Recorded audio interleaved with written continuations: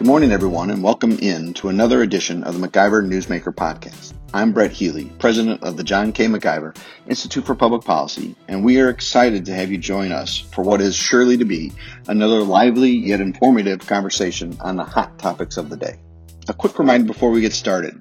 With the continuing censorship of conservatives and ideas that do not fit their preferred radical socialism dogma by big tech, please take a second to sign up for the MacIver Institute newsletter at MacIverInstitute.com. While big tech will hide and throttle our content from you on Facebook and other social media platforms, signing up for our email newsletter is a direct connection and the only way you can be sure that you will receive MacIver's timely and spot-on analysis that you will not see anywhere in the mainstream media direct to your inbox.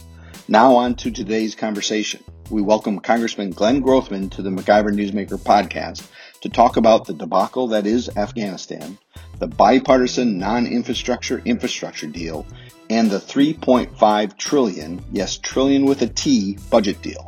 Welcome, Congressman Grothman. We thank you for taking the time today to speak with us on the MacIver Newsmaker podcast. I think we want to start today with the topic that's grabbing all the headlines, and that's Afghanistan. Can you talk to our listeners a little bit about what you know is going on in Afghanistan and the latest on all that's happening there? It's a disaster. We're going to have another private briefing tomorrow and learn more about the topic. But we'd had several hearings over the last 4 months on one of my subcommittees, and I felt all along that the representatives of the administration or representatives of the military were ridiculously over-optimistic on the ability of the Afghan army to defend itself. Afghanistan is one of those countries that I'd say in a certain degree is not a real country. You know, it's just lines drawn on a map by Europeans years ago. And like most countries like that, like Iraq, it seems as though their military doesn't take a great deal of pride in their country. I've also talked to former people who were in the military over there, and they felt that we were not particularly well liked over there, and we're not that optimistic over the future of the Afghan military. Now, I'm speaking to 21, 22-year-olds who I think, quite frankly, know a lot more about Afghanistan than the so-called experts. But it is a disaster. We look forward to asking some questions of the administration. It particularly amazes me that so much of our equipment wound up getting taken over by the Taliban. You'd figure in this day and age with drones and such, we could have destroyed our equipment if we couldn't get it out of there. And do you have any thoughts as to how our so-called experts could get it so wrong? And quite frankly, just how quickly the whole situation deteriorated?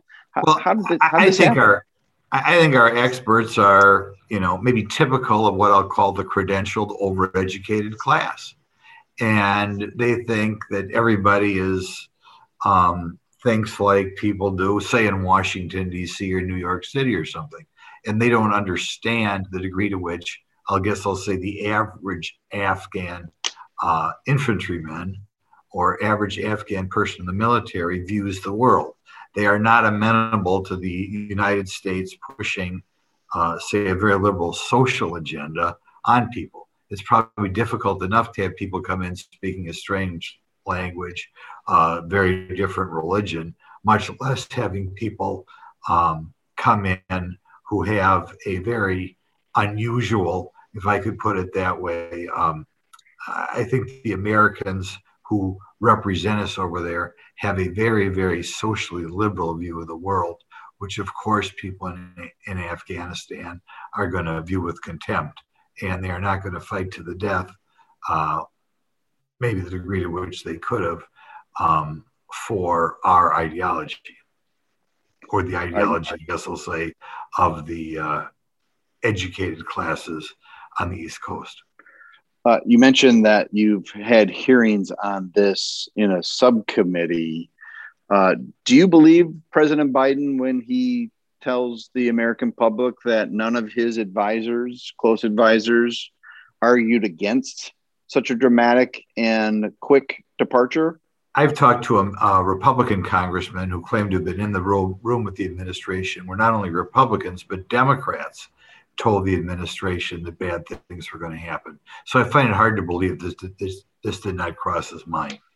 I personally expected, I obviously was not in the room with President Biden's advisors, but I am told Republicans and Democrats gave him a much more pessimistic view of what would happen if he tried to pull out so abruptly. And clearly a pessimistic view that he chose to ignore and made his decision on his own then. Correct. And now we have a disaster. And it's not only a disaster with regard to Afghanistan. America looks weak to the world. You know, whether you look at the countries to the north of Afghanistan, Uzbekistan, Turkmenistan, that sort of thing, or whether you're looking at countries in the Pacific Rim or anywhere else around the world, you have to ask yourself, can we count on the United States?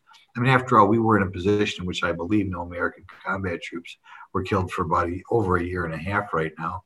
I don't believe. So it's not like it was very expensive in that regard. Very expensive to stay there, but despite the fact that we were under a great deal of pressure, we decided to leave rather abruptly and completely in a disorganized fashion. I mean, it just plain, I think, makes the United States look worse, perhaps even worse than we did in South Vietnam. And how confident are you that President Biden and the U.S. government can rely on the goodwill and benevolence of the Taliban to allow us to extract Americans and other Afghanis out of the airport? Well, we'd be a lot more confident we had a stronger president. Switching to another issue we'll take up later, I felt the inability to secure the southern border, where you're having over 100,000 people a month come in this country, shows that our president is weak. I mean, how many countries literally can't control their own border? And I think looking at that, the Taliban have to wonder whether there would be any consequences in ignoring any deal with President Biden. And last question on this, President Biden and his supporters have tried to place some of the blame at the feet of former President Donald Trump. Can you walk through our listeners once and for all? Does President Trump have any blame here, or was this a decision that President Biden made and only made once he was in office? Well, I think the big difference is when President Trump left, he had a reputation of somebody who would follow through with a threat. Okay. And if this type of stuff was pulled when President Trump was president, I think there would have been consequences. And because the Taliban knew there would have been consequences, they wouldn't have behaved in this fashion. All right. Moving on. Originally, we reached out to you way back when to talk about some of the budget deals and other going on in DC. So let's turn our attention to some of that. Sure. Originally, the first bill that passed was a large bipartisan infrastructure bill, and then shortly thereafter, a partisan budget bill also started making its way through the Congress. Can you bring our listeners up to speed on these gigantic spending bills? Sure. Well, as your listeners already know, the Democrats control both the Senate and the House of Representatives, so they determine which bills we'll have a chance to vote on. There were two bills that passed the Senate. The original infrastructure bill, which is about $1.2 trillion, and another larger bill going through a process called reconciliation of $3.5 trillion, so that is spread out over 10 years. There are, we'll call them the radicals in the Democrat Party, do not want to vote on the infrastructure bill without the other rather large bill as well. Meanwhile, there are a few moderates, right now we believe that there are about 9 moderates, who would be willing to vote for the infrastructure bill, but on a condition that the more radical bill will not pass, or they will not go along with the more radical bill. So you have two parts of the Democrat Party at odds right now. I think there are problems with both bills. For one, when I think of infrastructure, I think of things like roads and bridges, also to a certain amount, locks and dams, things that would affect, say, my district along Lake Michigan. I think an average person would feel that too much of this infrastructure bill is not on traditional infrastructure. Too much is on other things. The additional $550 billion that's added, only 1/5 of that is for roads and bridges. So obviously that's a big problem. The Democrats traditionally are not in favor of things that cars and trucks drive on, like roads. And as the result, I don't think they're probably putting as much in there as one would expect. On the larger bill, it's open up to a variety of things that would change the scope of America from here on out. One thing that caught my eye, we're going to have the federal government pay for 3rd and 4-year-old preschool. And traditionally in this country, the government begins to pick up the kids maybe when they're 5 years old, some 4 years old. Now we're making it universal 3-year-olds. So a big change, big increase, not only in cost, but the way in which the federal government is responsible for raising the children. Another thing of concern is University of Community College, which in Wisconsin we refer to technical school, for free. The problem with for free is A, it's expensive, and B, I think it changes the nature of technical school if people have no skin in the game, right? If you're going to technical school for absolute free, what's to prevent a very lackadaisical student from just showing up and, not really trying very hard and changing the culture of the tech schools? So those are two examples of significant changes in the way Americans would live if the large package ever became law. There are a lot of other provisions in there which are not as fiscal related, but all of them in a very liberal bent and very much concerned. I'm not sure under the rules of the Senate if a bill like that, which was a freestanding bill, would ever be able to get through. But nevertheless, it's a great deal of concern, and it shows the growing radicalness, unfortunately, of the Democrat Party. Right now, as we speak, we're told there are 9 Democrats holding up the big $3.5 trillion package. Well, you have 321, 322 Democrats, depending how many openings we have today. The idea that you only have 9 Democrats saying no says how radical the Democrat Party has become, which is of concern to all of us, because both Republicans and Democrats should want what's best for America, should recognize the values that we've been built on, and it's scary that only 9 Democrats are willing to vote there. A few weeks ago, there was a provision that tried to extend what they call the eviction moratorium, in which tenants don't even have to pay rent to landlords. There, at the time, we were told 16 Democrats held out from that becoming law. So again, people sometimes ask me, Glenn, how many reasonable Democrats are there? I would say out of 222, 221, I would say we have, depending on the day of the week, 10 to 20 reasonable Democrats, which is to say over 200 unreasonable Democrats, people that would be considered so fringe only 20 years ago.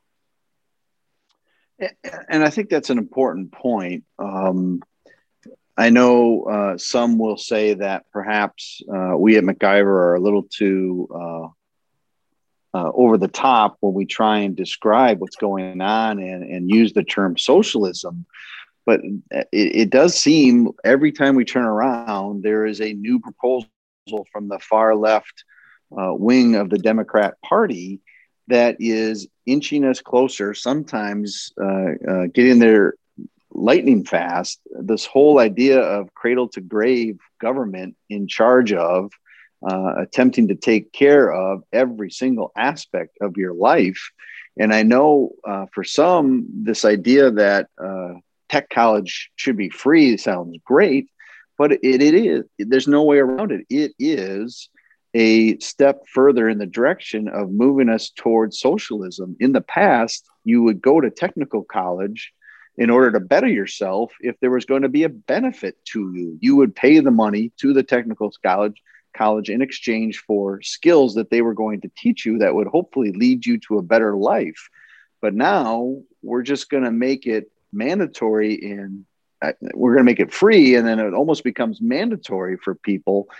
How is that not socialism? Well, right. You increase the role of the government, And you kind of, I think, destroy the work ethic of the technical colleges. Normally, I think of the technical college student as perhaps being more motivated than the four-year student because it leads directly to a job. But if you're giving away for free, you're absolutely right. A lot of people who aren't sure what they want to do when they're 19 or 20 or 21, why not show up, hang out at the tech college? And you may put the amount of effort into it that you are putting into it. And if you're paying nothing in tuition, you're going to show very little effort. But you're right. There are so many big spending programs here. There clearly, it just would be a much larger role, not just the cost, not just the debt, which bothers me as well, but an increase in the role of government in society. The degree to which more and more people work for government, more and more people depend on government, more and more their world revolves around government. And I think we're going to beat back this $3.5 trillion package, but it's going to be beaten back by 3 or 4 votes in the Senate, not much. It's the type of thing that could easily become law in 2 years, which would result in a very different sort of America. Some of this depends on a ruling from the parliamentarian of the Senate. Has that occurred? And if not, can you walk our listeners through a little bit about the background on that? Yes, this is why the Democrats couldn't get through the minimum wage earlier. They are proceeding through a process called reconciliation. For many bills, for most bills in the Senate, it takes 60 votes to get by the filibuster and pass them. That's why so much has to be bipartisan in the Senate, and why, quite frankly, Congress is much more bipartisan than people know. You can get around it on certain bills that deal with government spending, government debt, government taxation. But you cannot get around it for pure policy. And because some of the things, like getting rid of the Hyde Amendment, some of those things are pure policy, some of us feel that the parliamentarian, who is liberal but as a professional, will say that is not what we want in reconciliation to be used for. So I think some of the policy items would not make it through, even if the bill would make it through, unless we get rid of the filibuster rule altogether, which is something else that is just hanging on because of the support of 1 or 2 or 3 Democrats in the Senate.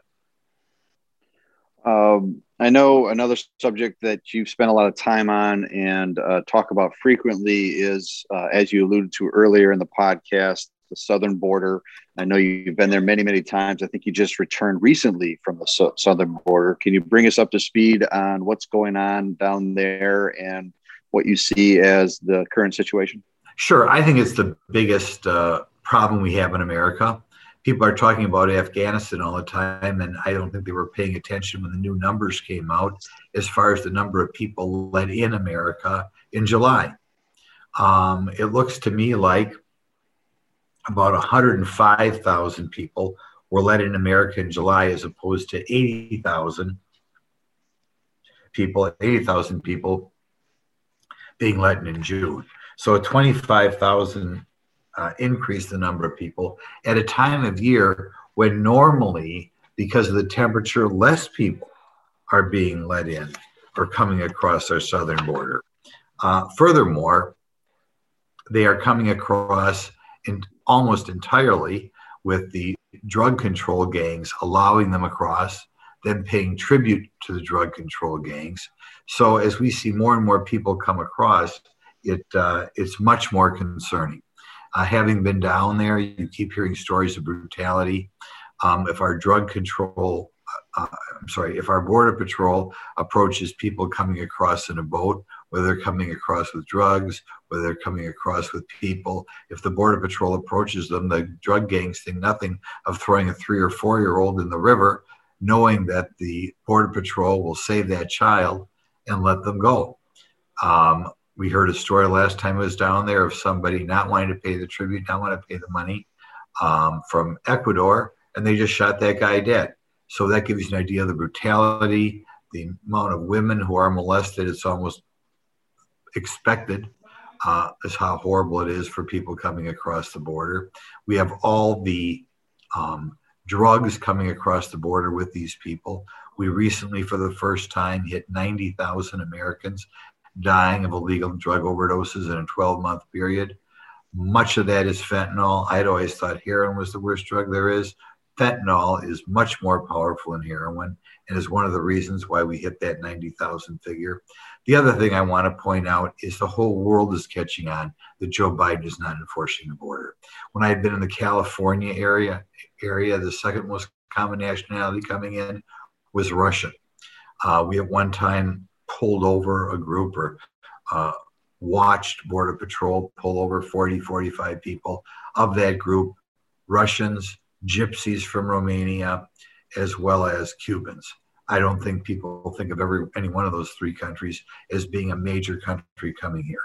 A lot of people from Brazil, a lot of people from Ecuador, in addition to the big Central American countries, Guatemala, Nicaragua, Honduras, El Salvador, all of which are coming here as well. So when Kamala Harris says she wants to clean up the things that cause people to come here in other countries, she's really talking about cleaning up the whole world. It's very scary for the country. We obviously cannot wind up in a situation in which we're taking 1,000 people a month. I should also point out of that 100,000 a month. In that 100,000 a month, there are about 15,000 unaccompanied minors. And I saw what would be a fenced off area with kids younger than age 7 sitting there sleeping on mats, and not just a few kids, a lot of kids. What the United States does is these kids have on their underwear, on their shirts, an address, and the parents send these kids north with the gangs. When we get them, we give them to a nonprofit organization, frequently Catholic Social Services, and they deliver them to the address the parents want the kids delivered at. So you may have a 7-year-old child working its way up in Mexico. The drug gangs charge a certain amount of money, and we wind up having someone deliver them to wherever they want in the United States. I want to point out that a lot of times these people let in the United States have no identification. So we put them on planes without any identification and send them to whatever city they want to go to, which is outlandish. Furthermore, without any identification, we have no way of doing a background check on these folks. And enough do show up with identification that it's amazing the number of people that are trying to sneak in this country who've already committed very serious crimes. So you're going to have a situation in which we have more of that, people coming in all across the country. And people who don't know who they are. So a very dangerous situation in the country. I continue to believe it is the most pressing problem in America. Was disappointed to see that Kamala Harris was off in Vietnam, was off in Singapore. Again, just spending a perfunctory one day at the border, when that is, to me, where we are really losing the country. So you just described some horrific pictures and situations going on down at the border, throwing a 3-year-old, 4-year-old over the boat to distract the border patrol is mind-boggling and shocking. Yet, if we didn't have congressmen like you, we wouldn't know about these sort of things. The fact that the second biggest group coming across is of Russian descent on the California border, that you have all sorts of unaccompanied minors. Back when President Trump was in office, we saw nonstop the images of the cages and the steady drumbeat that something had to be done. What can you talk to us a little bit about why we're not seeing these images, why we're not seeing these stories, these heartbreaking stories that you talk about? Well, part of it, of course, is certain news networks. I think most of the mainstream media does not like to portray the Biden administration in an unfavorable light. And I think some of the conservative networks ought to be covering it more, but I think they're just bored with it. You know, we've been talking about the border for 6 months. Can we talk about something else? Well, you've got to keep talking about the border. For one thing, you have a news story every month. Like I said, I think in July, we had almost a 30% increase over the number of people who came here since June. Every month you have people from different countries. Every month you have news stories of people who've broken the law trying to come in here. You have people drowning in the Rio Grande, which I think is newsworthy. You have, in the last year, you had 100 people dehydrate to death in the Tucson sector. I think that's newsworthy. But for whatever reason, I think the American media rather than giving the people all the news, have decided, either in the case of MSNBC or that crowd, this is a disaster for the Biden administration, we're not going to tell people about it. And sadly, when we look at Fox and that sort of thing, I think people say, well, we've been covering this story for 3 months. People are bored. Let's find something else to talk about. And, well, 105,000 people crossed last month, fled in this country. I think that's something we should talk about. We should talk about it every day until the problem is solved. And I think one of the reasons the Biden administration, which is finally under 50% popularity, but one of the reasons, the number of people who think he's doing a fine job is still in the upper 40s, is because they don't understand what's going on the border and the degree to which the Trump administration had things under control. The Trump administration, there were months there in which well under 10,000 people were coming across as opposed to 105,000. Let's talk about how we can get back there, and let's keep alarming the American public so that as America changes, or we let people hear we don't want to hear, we realize why that happened, and at least give the American people the ability to complain to their congressmen and senators. And maybe this is all moot with what's going on in Afghanistan. For someone who is listening to you today, for someone who cares about the horrific human rights violations that you just described, is there anything that can be done? Call your congressmen, call your senators, call your relatives in different parts of the country, and ask them why it's okay to let 105,000 people in here this July, when a year ago we were around 10,000 people. 10,000 to 105,000, that's a pretty dramatic change. And the best thing then, the only way to maybe perhaps make President Biden and Vice President Harris care about the southern border is to make people people have to call in, and people have to express their concern with the Biden administration. I think the Democrats begin to turn on Joe Biden when his popularity begins to fall, and his popularity should be falling, given what happened at the border, given what happened in Afghanistan, given the amount of money we're printing and the amount of inflation that we're having, not to mention, efforts to erode the Second Amendment, efforts to have federal control of elections. But to me, the big three are the inflation, the Afghanistan situation, the fanning the flames, trying to tell the young children how racist and bad America is, and the border. And you look at these things, as we educate the American public, I would hope they would express their disgust to these pollsters. And like I said, politicians like to get reelected. And I think if we can drive down the popularity, Joe Biden may change himself a little bit, the way he handles these problems. And hopefully the more on-the-ball members of the Democrat Congress will express their concern to President Biden, as well as begin to vote against his policies. By the way, at the same time we're having this infrastructure bill passed, we are working on the budget for next year. And if you look at that budget, it is a high spending budget by the standards of a normal budget. It's not unusual to find individual lines in that budget which have over 50% increases. Many agencies are in the 15 to 20% range, which is a huge increase. But there's a cut in the Border Patrol. Think about that. One of the things you should be doing is you should be calling in Congress to have a special session, hire thousands of new Border Patrol agents, given the crush we have at the border. Instead, in the regular budget that we're going to pass sometime between now and the end of the year, there is no urgency at all at the border. Urgency on every other program you can think of under the sun, we have big increases. But at the border, no, the Biden administration says no need to spend more money down there. Just ridiculous.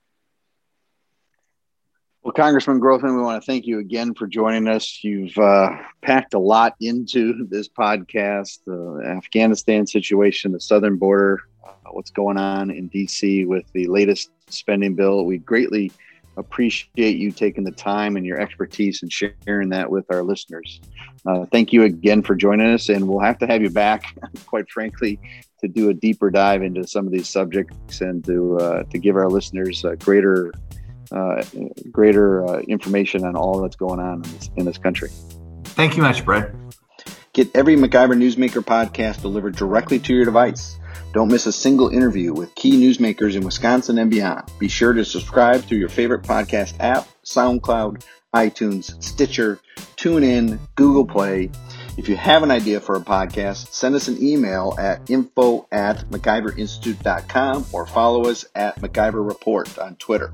We'd love to hear your thoughts on the show, any ideas for guests you would like to hear from, comments, criticism, or whatever else is on your mind. Thanks again for listening to the MacIver Newsmaker podcast, and until next time, keep fighting the good fight.